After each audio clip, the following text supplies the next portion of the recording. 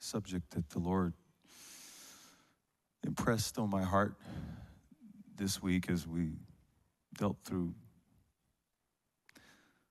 the many waves of trouble and difficulty that so many people are going through. And the Lord put this word in my heart. And the title of the message is Stuck Between a Rock and a Hard Place. I'm just stuck between a rock and a hard place. That's an old saying. Stuck between a rock and a hard place. Kind of an old country adage, you know. Sort of to reveal when you're in a situation where either way you move, it's going to be hard. I go over here, there's a rock. I go over here, there's a hard place. It's sort of an old country way of saying that you're in a situation where there's no easy way out. I don't know. How should we start the conversation this morning? Let's keep it light. Let's not go too heavy, too controversial. Let's keep it light. Let's talk about the vaccine.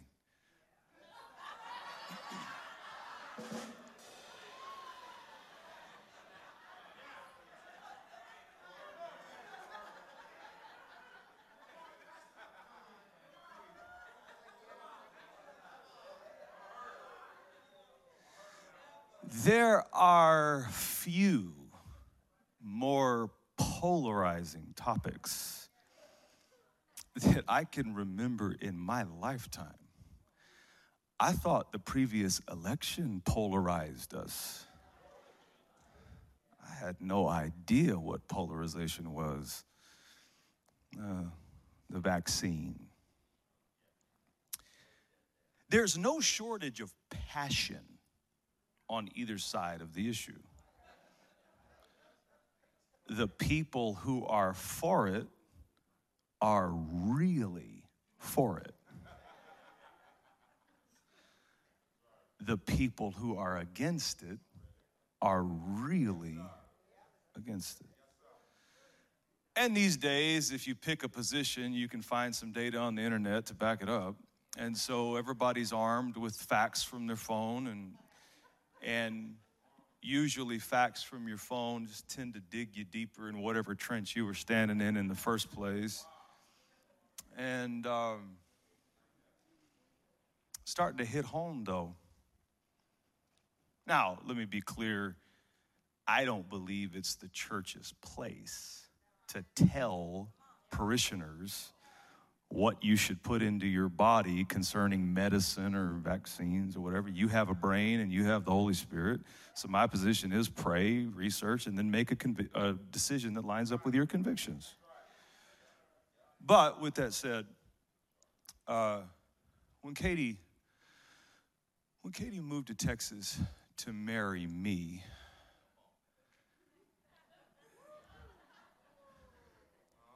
she left a successful salon behind in Cincinnati. And so when she started in San Antonio, she immediately set up a salon. And it was slow going at first. And we were both invested into it. And I just remember the early days, every client that would come in to get their hair done, it was like, they were like precious to us, you know, precious. And as a result, we built some really deep friendships with the people that were the clients early on, you know. And after Levi was born, many of you know his story. He had some severe challenges he had to overcome, and she had to shut down her business to care for him. But maintained a close relationship with many of the clients, and one of them has become a really, really close friend. She's a brilliant young lady. And she works as a nurse in a high-end medical group here in San Antonio.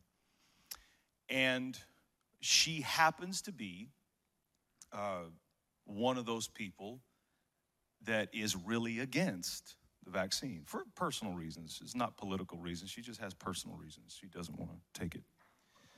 And she was called in last week by her boss, and her boss said, we're going to need you to take the vaccine or we're going to have to let you go.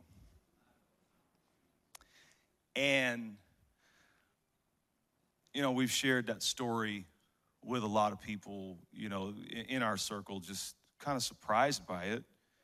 And, a lot of you may be thinking, they can't do that. How sweet of you. They did it.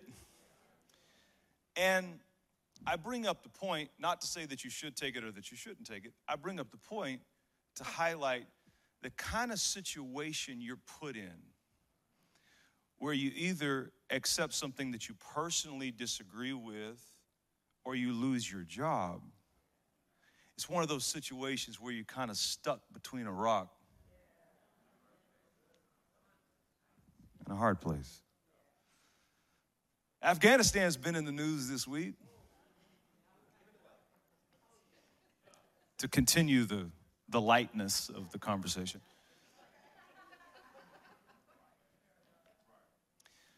Now, whether you are a passionate liberal or a staunch conservative, everybody across political lines agrees we can't stay there,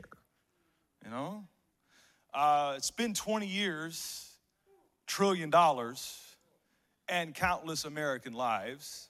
The nation-building project has not worked. And if you want proof for it, the Taliban was in control when we got there, and they're in control today. And so everybody, agrees, we got to leave. We can't stay. But then we found out this week that while we can't stay, leaving ain't easy either. And this morning, there's still thousands of Americans that are stuck between a rock and a hard place. And then, you realize, you look across the landscape at what's going on in the family of mankind globally. And all of a sudden, you come to the realization that what's playing out on our television screens and newspapers and social media feeds is indicative of what many of us are going through on the inside in our personal lives, in our personal circumstances. Many of us have come to a place in our lives where the unique arrangement of the circumstances has left us feeling stuck between a rock and a hard place. The text we've been using all day here at Christian World is extracted from the brilliant book of Genesis. Now you want to be careful when you're reading the book of Genesis because it's easy to miss a whole lot. Genesis is unique in that God, in his majesty, while the narrative of the story was playing out, God sowed deep theological, biblical truths in the book of Genesis by using objects to teach lessons. In fact, one of God's favorite teaching methods is object lessons. Jesus preached more in parables than he did referencing the Old Testament and going line by line. It was his favorite style, is showing you a picture of one thing, natural, to help you understand something deeper, spiritual. And the book of Genesis is absolutely filled with this. For example, one of the symbols in Genesis that comes up pretty early is the symbol of evil, which is taken on by a serpent who tempts Adam and Eve. He tempts our great-grandparents to the 50th power. He tempts them into sin, and it's put up as a symbol of evil, the serpent. And then you have two animals. We'll later find out that there are two lambs. that once Adam and Eve fall into sin, God comes and kills 2 lambs and wraps them in the skins of the lambs. And we would find out that that's a symbol of blood atonement. And obviously the symbol builds in Exodus and then Leviticus through the sacrifice system, and it builds all the way up to the cross. But the whole thing is there. It's just in the symbol in Genesis chapter 3. And then the prophecy, the first messianic prophecy, that the seed of the woman would rise up and crush the head of the serpent, and that the serpent would also crush his heel. It was the symbol and the sign, the seed of the woman. It was an announcement that a Redeemer is coming, and he's going to be born. He's going to be the seed of a woman. And his scope, his aim, his ultimate goal is to crush the power that caused us to fall. And so as you go into Genesis as a student and you're reading the narrative, make sure you pay careful attention to the symbols, or else you've missed larger portions of truth. And not only do we learn from the symbols in Genesis, we also learn by looking at the characters, the type of people that God chose to get involved with. And personally, I grew up pretty conservative in the form of morals and personal behavior and lining yourself up and being right in step with the Scripture. Now, I failed it many times, but it was always ever before me. And so with that raising of what it looks like to be a morally sound and godly person, with that paradigm, it shocks me that God would get involved with somebody like Jacob. If you've ever wondered if you were qualified to walk with God or not because you got a shady past, Jacob's life is proof that God will get involved with shady, trifling, evil people. It's just shocking, Jacob was a professional con artist. I didn't say he was a con man. I said he was a con artist. Anytime you take goat's hair off a goat and put it on your arms and your neck to go in and deceive your daddy while he's on his deathbed, to try to steal a birthright away from your own blood brother, that's artistic. Have your mama in there cooking up something using the same spices your brother uses when he cooks, trying to deceive your blind, dying daddy so you can take the inheritance away from your brother. That's a special kind of evil. That's a special kind of wicked. And, Jacob was great at it. He learned from the best. His mama was a con artist.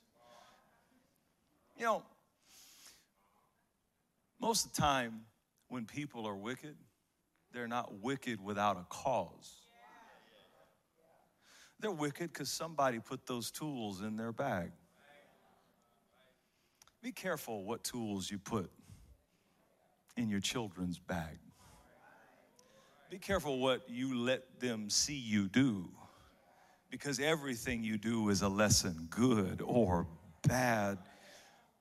Everything communicates, good or bad. And most people aren't wicked just to be wicked. I have some exceptions, but most people are wicked because they're desperate. Wickedness is all they've been exposed to. And they think the only tools that can be used to reach for success are the negative tools of life. And so Jacob is using trickery and manipulation, lying, deceit, theft, just robbing people. He's using those as his tools. And it's one thing to do that in your teens and your 20s, but when you're approaching 50 years old, still scheming, approaching 50 years old, still trying to con people, still hurting people, still robbing people, still cheating people. the byproduct of it is the more people you hurt, the more people you have to run from.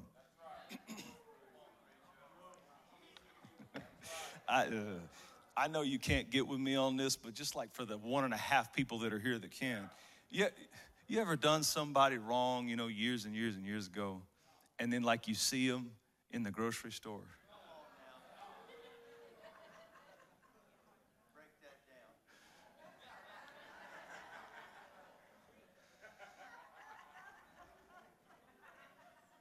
And Jacob has done so many people wrong, they don't have anywhere to go. And he's got everybody that he's wronged chasing him. And in our text, he's tired. He's tired of fighting. He's tired of running for his life. He's tired of dealing with his own issues. And really, if you really peer into it, he's tired of himself. Nobody tells you about this, but there's a few of us that know what it's like just to get sick and tired of your own self. Sick and tired of the way you talk, sick and tired of the way you think, sick and tired of your weaknesses, sick and tired of continuing to succumb to the same things over and over and over again. And he's tired. And in verse 11 of the text, he's been running all day. He's tired physically. He's been running all day. He's tired emotionally and spiritually because he's been running from people all of his life. And he comes to a place and he can't run anymore because the sun sets. Now, normally, he would have kept just running. The thing about Jacob, you read his stories, the man had phenomenal stamina and physical endurance, And if you're going to be wicked, it helps to be strong and fast,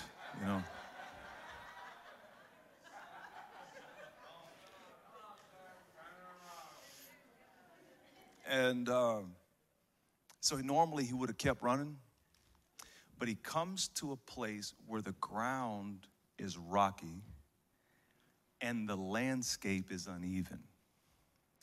It's very dangerous. You could fall and turn an ankle. You could have a misstep, break a leg.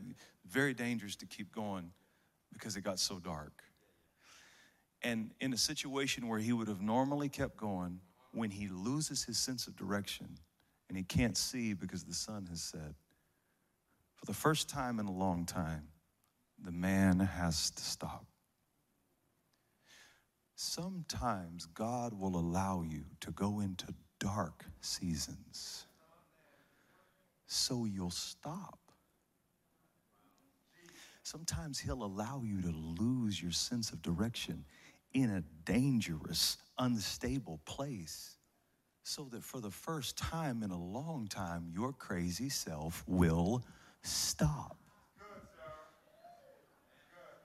And so God wants to do something in Jacob's life, but he's not going to do it while Jacob is running with his own agenda. God wants to do something in your life. He wants to deal with the dysfunction that's been plaguing you, but he won't do it as long as you're running with your own agenda. So if you're in a dark place and you've lost direction and you're frustrated because your instinct is, I got to keep going, I got to keep running, God may be telling your crazy self to lay down for a minute and stop so I can deal with some stuff in your life that's preventing you from reaching the place he called you to go. God makes him stop. And when he stops, he happens to be in a hard place. Bishop told you about it. The place that he's in is so hard that the softest thing he can find for a pillow is a rock. And he shuffles the stones together for a bed and lays his head on the rock and he goes to sleep. Now,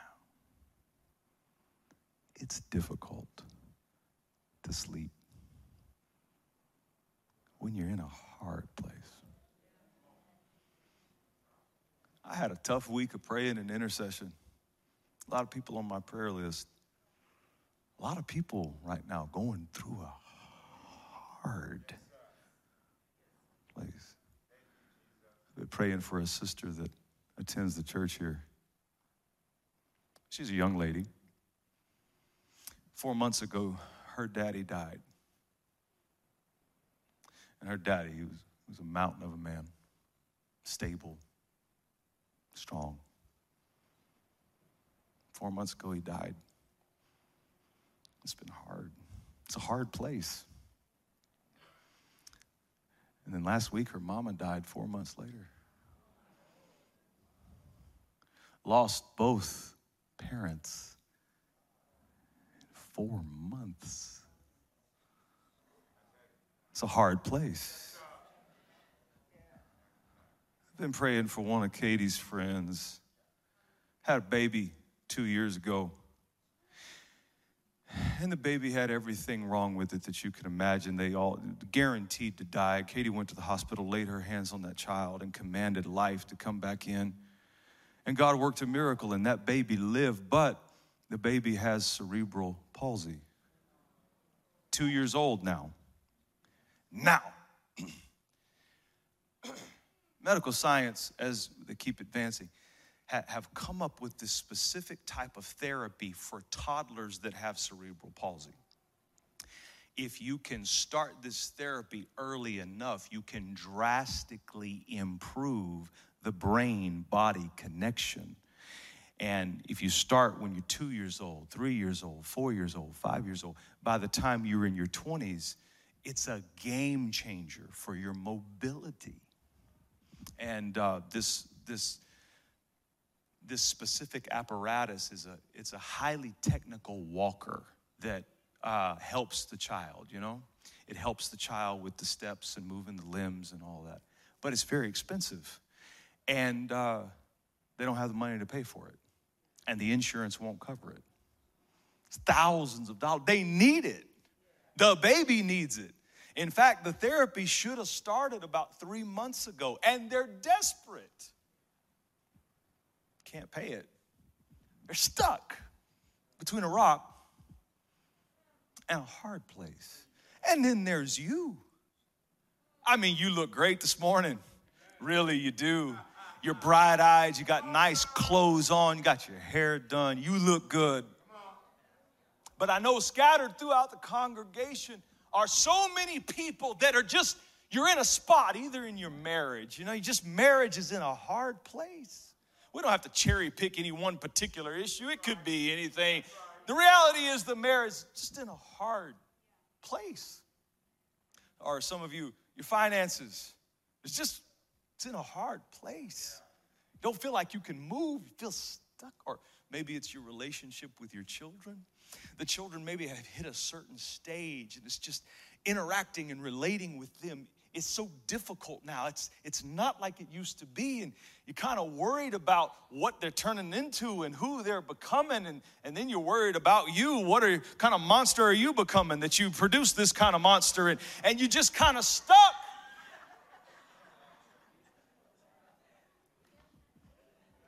Between a rock and a hard place. Some of you dealing with elderly parents that need care. And you need care yourself, all the issues you got right now. You're dealing with other people's burdens and you need some help with your burdens. Or you're dealing with the kind of complexities maybe on the inside that you can't even tell anybody about. You ever had a problem so personal, you pick up the phone and call to ask for prayer, and then you think about what you're going to have to say, and then you just hang up the phone because you don't want to say that. Hard place. And to that end, it's what makes the text amazing to me, because It is while Jacob is in a hard place, trying to sleep, that God appears to him. What I love about God is his presence is not limited to church. I know that churches have been trying to teach that it is, but it's not. God, you don't have to be in church to get into the presence of God. What I love about God, if God wants to, he'll show up in a hard place. And then the next thing in the text that just blows my mind is that God showed up, not just that he showed up in a hard place, he showed up for a guy like Jacob. Jacob ain't been fasting and praying and consecrating and living clean and holy. Jacob's been conning people, stealing, lying, and running for his life. And it's just strange that the God of holiness and righteousness, the God who tells his people, be ye holy, for I am holy. That God come out from among the world and be separate. That God shows up for a guy, Jacob. And then he speaks to him. Gives him his word. That's amazing. And then he blesses him. He blesses him. He shows up and he says, hey, you don't know me, but I am Almighty God. I'm the God of your grandpa, Abraham, and I'm the God of your father, Isaac. He doesn't say he's Jacob's God yet. That hadn't been established. But because your grandpa walked with me, and because your daddy walked with me, I noticed you was in a hard place. So I came down here to see about you. And I know you've never prayed to me, but your grandpa used to pray to me about you. I know you've never offered a sacrifice to me, but your daddy used to offer me sacrifices and pray about you. So I came down here not because of you. I came down here because somebody before you prayed to me about you. And even though they're dead, their prayers still live on. So I couldn't let you stay in this hard place too long without coming down and introducing myself. I'm Almighty God. And it just meant so much to me in the text, because a lot of us know that we wouldn't be here today unless somebody else prayed for us.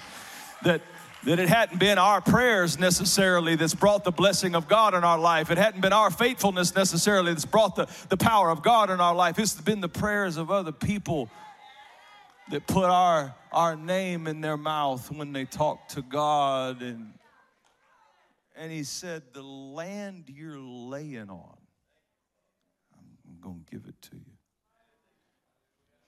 Hey, vagabond, running to and fro, place to place with no place of your own, stealing, cheating, lying, trying to get ahead and get your hands around something that you've never been able to get your hands around.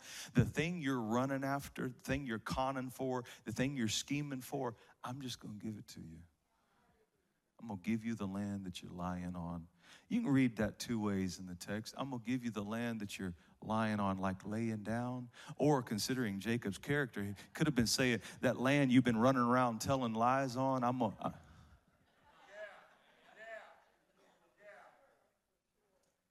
Now, the question has to be asked, if we're going to follow a model, we need to know how the model is set up. If we're going to follow a pattern of the scripture, we need to know how the pattern is set up. What are the parameters here? because most people had to pray to God to get God to give them a visitation, but Jacob did not pray. Most people had to live a separate lifestyle from the world. Jacob was all the way in the world. Most people had to offer some kind of sacrifice or something to get God to come down and give them his attention. Jacob didn't offer nothing. He wasn't offering. He was stealing and taking. And you know. So what's the key here? What's the key to get this kind of visitation from God? Should we start conning our brothers and lying to our daddies on their deathbed and stealing as much as we can and lying and running from people? Is that, you know, what's the thing that drew this visitation? And I realized we have inverted the meaning of this text, I think, since the beginning of the church age. Everybody looks at Jacob in this text. This text is not about Jacob. Remember, I told you, Genesis is about symbols. It's about objects. And the real power of the truth is hidden in the object. The star of the text is not Jacob. The star of the text is the rock he laid on. Because Bishop told you that rock represents Christ. So if Christ is the central piece of the text, now I can see why a good and righteous and holy God could bless a man with poor character. Because what Jacob did is he put an unrighteous head over on a righteous rock. He put an unworthy head over on a worthy rock. He put a guilty head on an innocent rock. And this is the gospel, that we are not saved, communicated with, or blessed by God because of how righteous we are. We are saved, communicated with, and blessed by God because of how righteous Jesus is. And no matter what your issues are, if you stumble around and put your head in the right place, if you put your head on the rock that is Christ, not only will God come into your situation, not only will God speak his word to you, but God will bless you, not because of you, it's just because of where you put your head.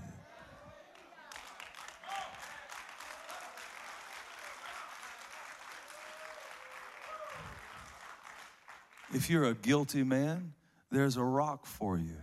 If you're a guilty woman, there's a rock for you. If your marriage is in trouble, there's a rock for you. If you got a health condition, there is a rock for you. And it's never about your personal performance. Rather, it is about your position. Jacob didn't do anything right except position himself on the rock. Most preachers won't tell you this. I'll tell you, I've never done anything right except position myself on the rock. All your famous heroes and people you look up to, if they're strong, you know, they never really did anything right except position themselves on the rock. It's why Paul said, "Where is boasting?" That the rock took all the boasting away, because I didn't do nothing to deserve the grace. I didn't do nothing to deserve the mercy. In fact, I deserved judgment. I deserved the book to be thrown at me. But because of God's respect for the rock, when I put my head on the rock, heaven opened. Now, there's a series of events that happen when Jacob gets his head on the rock. First thing that happens, heaven opens. And the next thing to consider is not only did heaven open in a hard place. You know, heaven opened in a hard place. Think with me. Isn't it amazing that God made sure that rock was in that hard place? God loves to introduce you to Christ when you're in a hard place. Christ looks his best when your life looks its worst. Yeah. And so heaven opens up. And then the first thing Jacob looks up and sees, it's not an angel. It's not God. The first thing he looks up and sees is a ladder. Now, remember, you can't just read the narrative. You got to consider the symbols. What is a ladder? It's a mechanism whereby that you can reach what you were only ever previously able to see. You ever seen something but you can't reach it?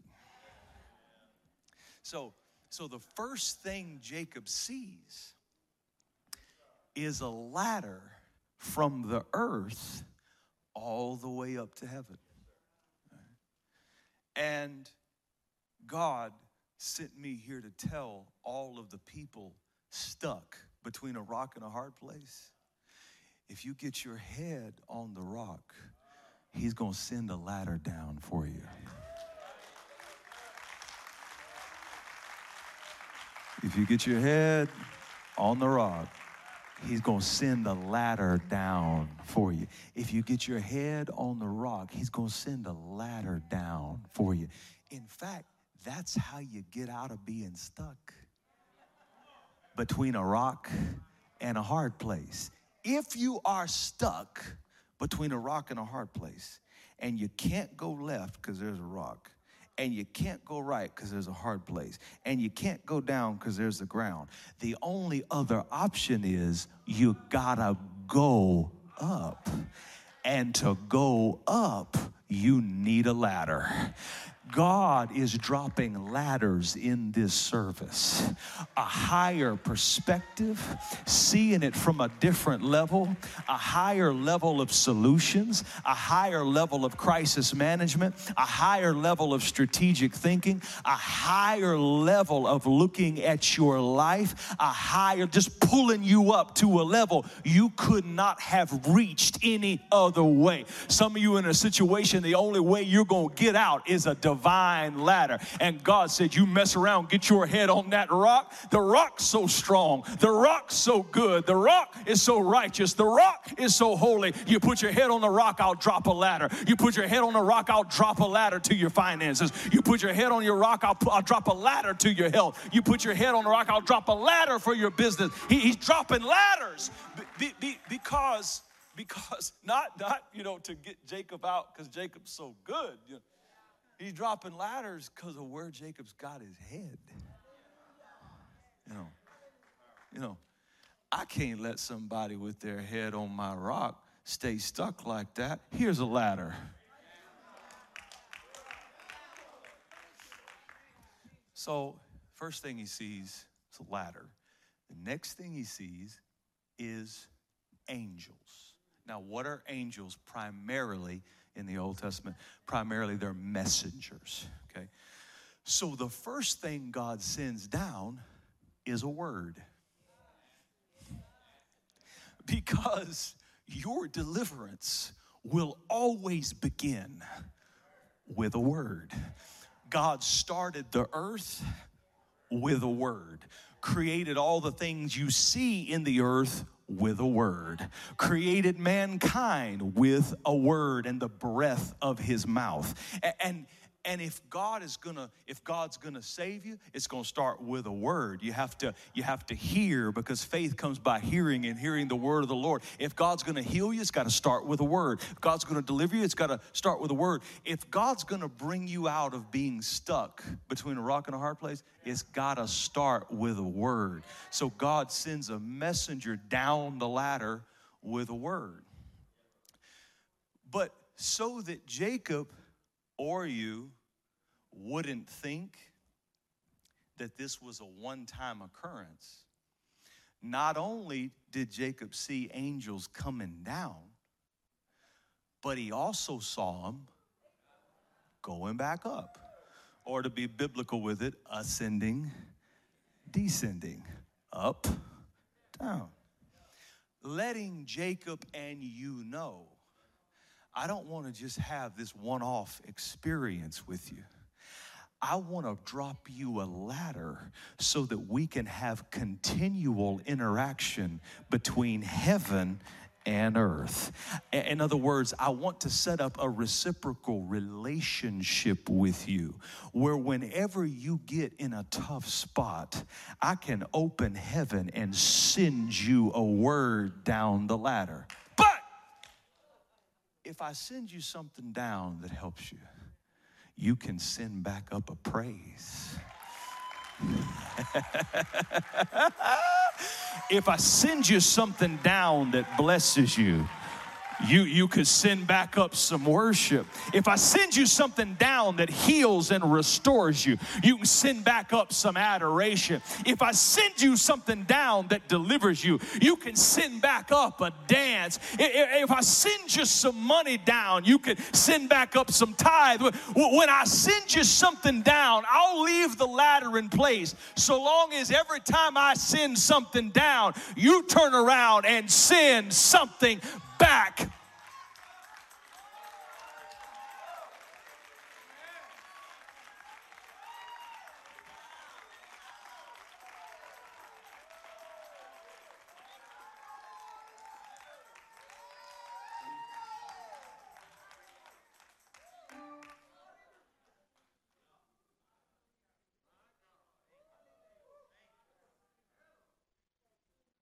He wakes up. God was here. I didn't even know. God, don't let that be our testimony.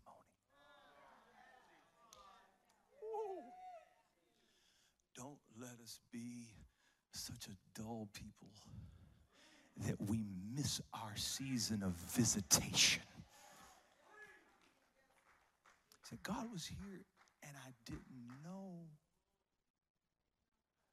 So he quickly gets up. He's got to mark it somehow. He's got to memorialize the significance of it somehow. God was here. God spoke to me here. God blessed me here. God dealt with me here. God pulled me out of being stuck between a rock and a hard, the rock. Oh, the rock. The rock. So he picks up the rock and he turns it into a pillar. His pillow became a pillar of his faith experience with God.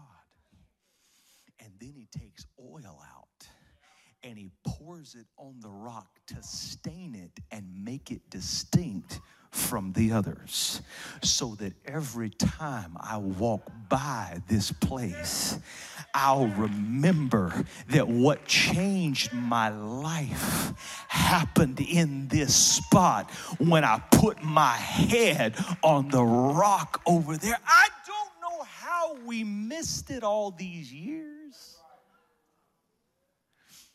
I don't know how we watched the rock in the first few verses and then the rock in the middle and then the rock at the end where he picks it up and he pours oil all over it and is going crazy over the rock, because it's not about the blessing. It's not about the open heavens. It's not about the voice of God.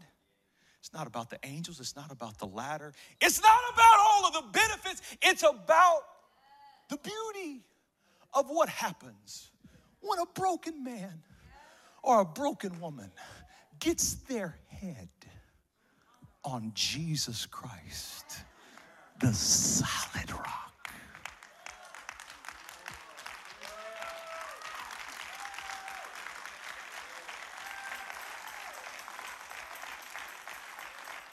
And the experience shook him so much.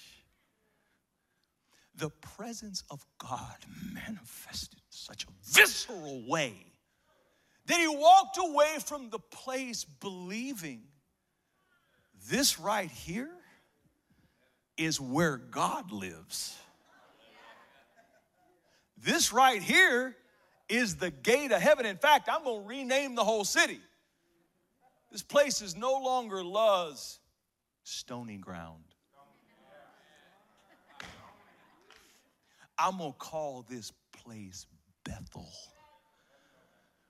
which means, inaccurately, by the way, this is the house of God. What freaked him out to that point? What freaked him out is he had such an encounter at such a critical moment. He thought, surely God lives in hard places. Now, he's not expecting anything yet. He don't have a dime to his name. In fact, he can't even tithe. He looks at God and he says, I promise you, if you'll bless me, of everything you give me, I'll give you 10%. But right now I ain't got 10% of nothing is nothing. He doesn't realize that God is going to make him one of the richest men in the Old Testament. He doesn't realize that God is going to multiply him into essentially what was essentially the king of a nation. He doesn't realize that God is going to change his entire life. He thinks God lives in hard places. Letting us know that when you're in a hard place, God can come and meet you in such a significant way that you're sure this is all there is. And so he gets up from there and he has to pay God something. He can't go through that kind of experience and not offer something. But he don't have nothing to offer, so he offers a vow. I ain't got nothing to give you, but I promise you, I vowed to you. First little thing you give me for the rest of my life, you give me something, I'll give the 10th.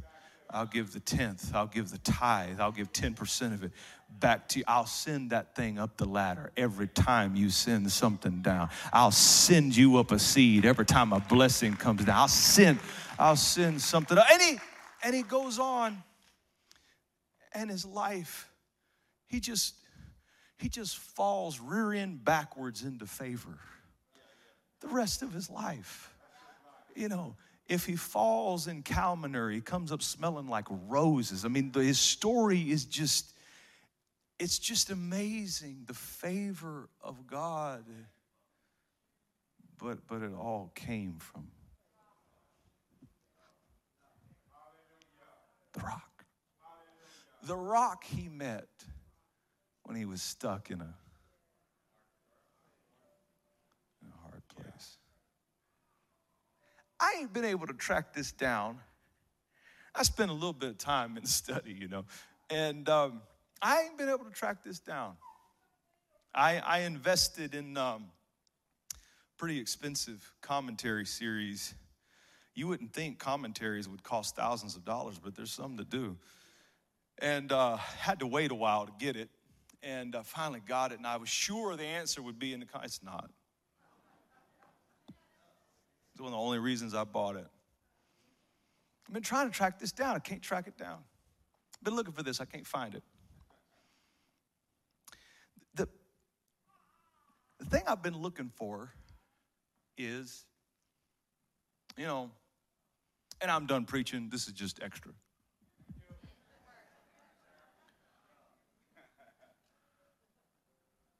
The thing I've been looking for is I'm looking for names. Names are important. And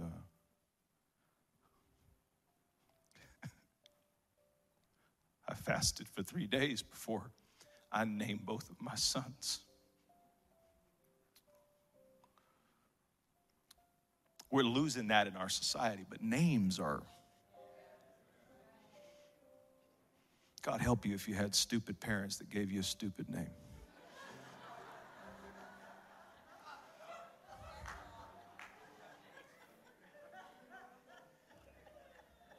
I won't give examples. I want to keep the members to come into the church.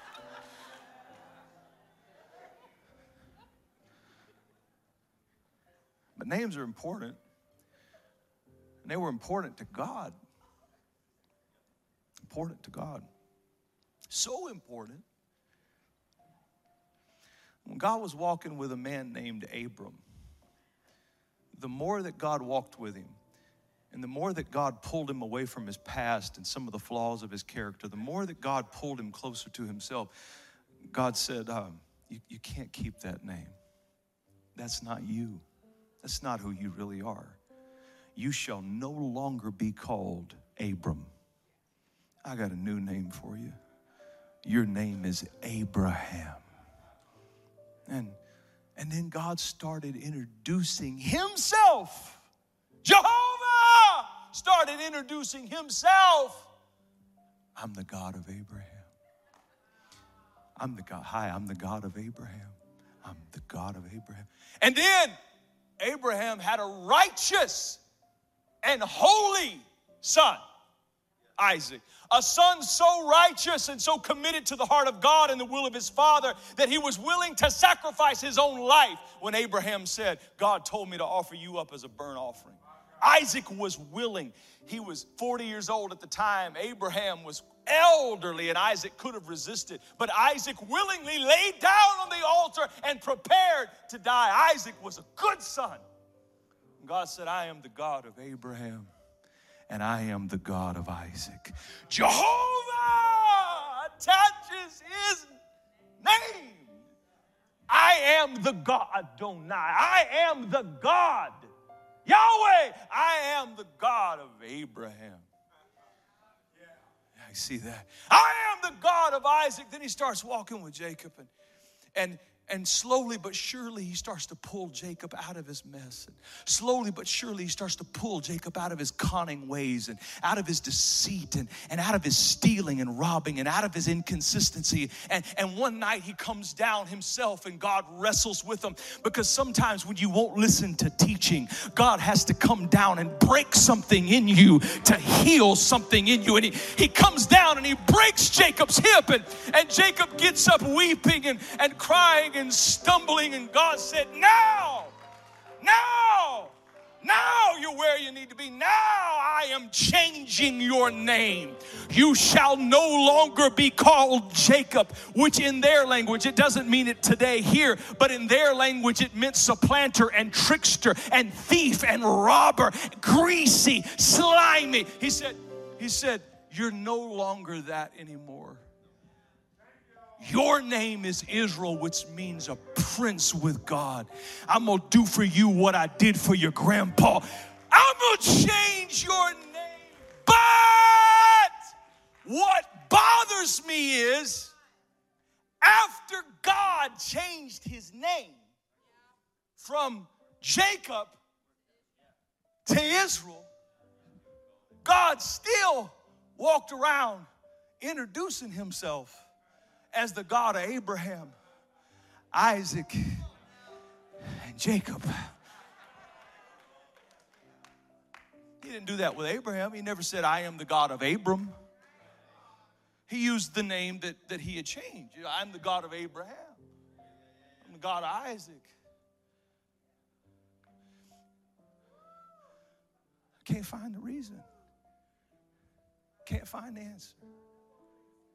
Maybe it's that he wanted those of us whose character is less than stellar. Maybe he wanted those of us that have had issues a long time that have still not changed. Maybe he wanted those of us that have been stuck in a hard place so long we started to act like things that aren't even in our character. Maybe he wanted broken people and people who go back and forth, and people who are good one day and bad the other, and people that are inconsistent, and people that are holy one day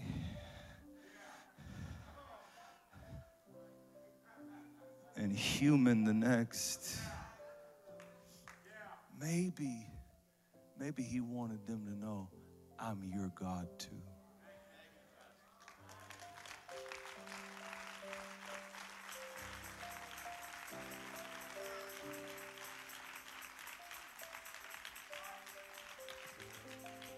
I'm the God of Abraham, the one that's been walking with me for decades. I'm the God of Isaac, the child that did everything right. But I'm also the God of the one that walked away from the faith, backslid, ran the other direction, did everything they could to resist it, and has just come back now brand new. And unless anybody look down their nose at you and think less of you, I'm going to introduce myself as the God of Abraham, Isaac, and Jacob, so you'll know that Jacob has a place too. Maybe the answer's more simple and more direct than that. Yeah, maybe the answer was in the text we read. Maybe God kept calling him Jacob because it wasn't Israel that put his head on the rock. Because the well need no physician. Yeah. It wasn't Israel that put his head on the rock. It was back when he was Jacob. It's not the good people that need the work of Jesus. It's not the clean people that need the washing and cleansing of the blood. It's not the wise people that need the immutable counsel of wisdom. It's Jacob. So, wherever you are in this church today, God dropped a ladder down and sent me down it with a word. Today, I have been your messenger. What they called in the New Testament the angels of the church didn't mean they were supernatural. He said to the angel of the church at Philadelphia, to the angel of the church at Sardis, to the angel at the church of Thessalonica. It was just saying the messenger. And for those of you stuck between a rock and a hard place, God sent me and Bishop in here today to talk to you about Jacob and what it means and what can change and what can happen if you get your head on Jesus Christ. Rock. Stand to your feet. Now, preach way longer than I wanted to. I'm going to let you go. But, if you'll indulge me for just a second, if you will bow your head and close your eyes. There are people in this room that are not in the right position. You don't have your head placed right. You don't have your life in proper relationship with God through Jesus Christ our Lord. There are things you're running from. There are things you're trying to run to. And God's been letting you go.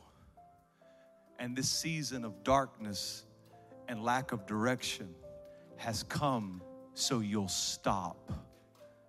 And God has sent a word down and offered you a rock to rest your weary head. A rock of salvation, a rock of inner healing, a rock of recovery. Jesus said, if you are ashamed of me in public before people, I will be ashamed of you before my Father in heaven. Paul wrote in Romans 10 that the mechanics of salvation work this way. You must first hear the gospel of Jesus Christ and believe it in your heart. And then you must confess it publicly with an open mouth that Jesus Christ, that you believe he lived, he died, he rose again on the third day. And Paul said, with the heart man believes, and with the mouth confession is made unto salvation. Today I want to offer you an opportunity to get positioned on the rock. If you're in this place and you want to get saved today, whether it's for the first time or whether you've backslidden and you want to come back home, if you're in this place and you need to get your head in the right spot, raise up your hand right now. Raise up your hand right now. Raise up your hand right now. Thank you, brother. Raise up your hand. Thank you, brother. Raise up your hand. Raise up your hand. Raise up your hand. Thank you, sister. Raise up your hand. Thank you, brother. I see you. Thank you in the balcony. I see you. God bless you. God bless you. If you put your hand up, I want you to pray this prayer of faith and confession with me. Lord Jesus, I believe in my heart and I confess with my mouth that Jesus Christ is Lord. I believe you lived, I believe you died, and I believe on the third day you rose again. Today, I fix my mind, I set my head, I set my thoughts on you, Jesus. I ask you to forgive me of my sins. I ask you to lead me and guide me.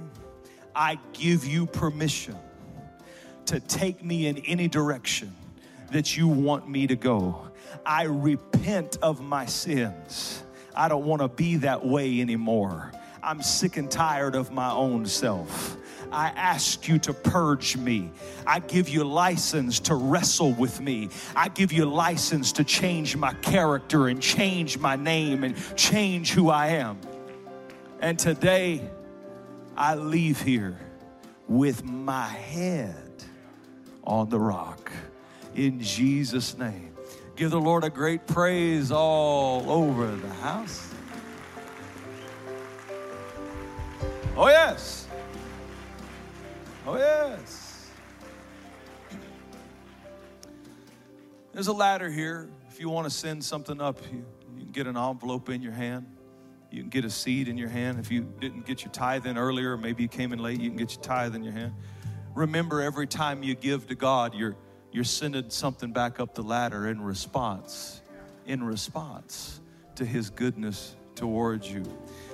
Now I pray, may the Lord God bless you. May the Lord God keep you. May he lift his countenance upon you and give you peace. I pray that as God drops that ladder, you'll have the confidence and faith to climb up. I pray you'll have the confidence and the faith to raise your perspective and elevate your thoughts and look for another route because you're seeing higher than you were before. I pray that the depression and the anxiety that's been caused by being stuck between a rock and a hard place would melt away from you as you put your trust wholly in Jesus Christ alone. I pray the Lord blesses you in your health. I pray the Lord blesses you in your family. I pray the Lord blesses you in your finances. I pray the Lord blesses you with your marriage and with your children. I pray the Lord opens up doors for you. In Jesus' name we pray. Amen. Give the Lord a great praise. I love you, Christian world. If you want to give something, you can bring it to the altar or you can text it or you can give online. We'll see you Wednesday night. Have a great week.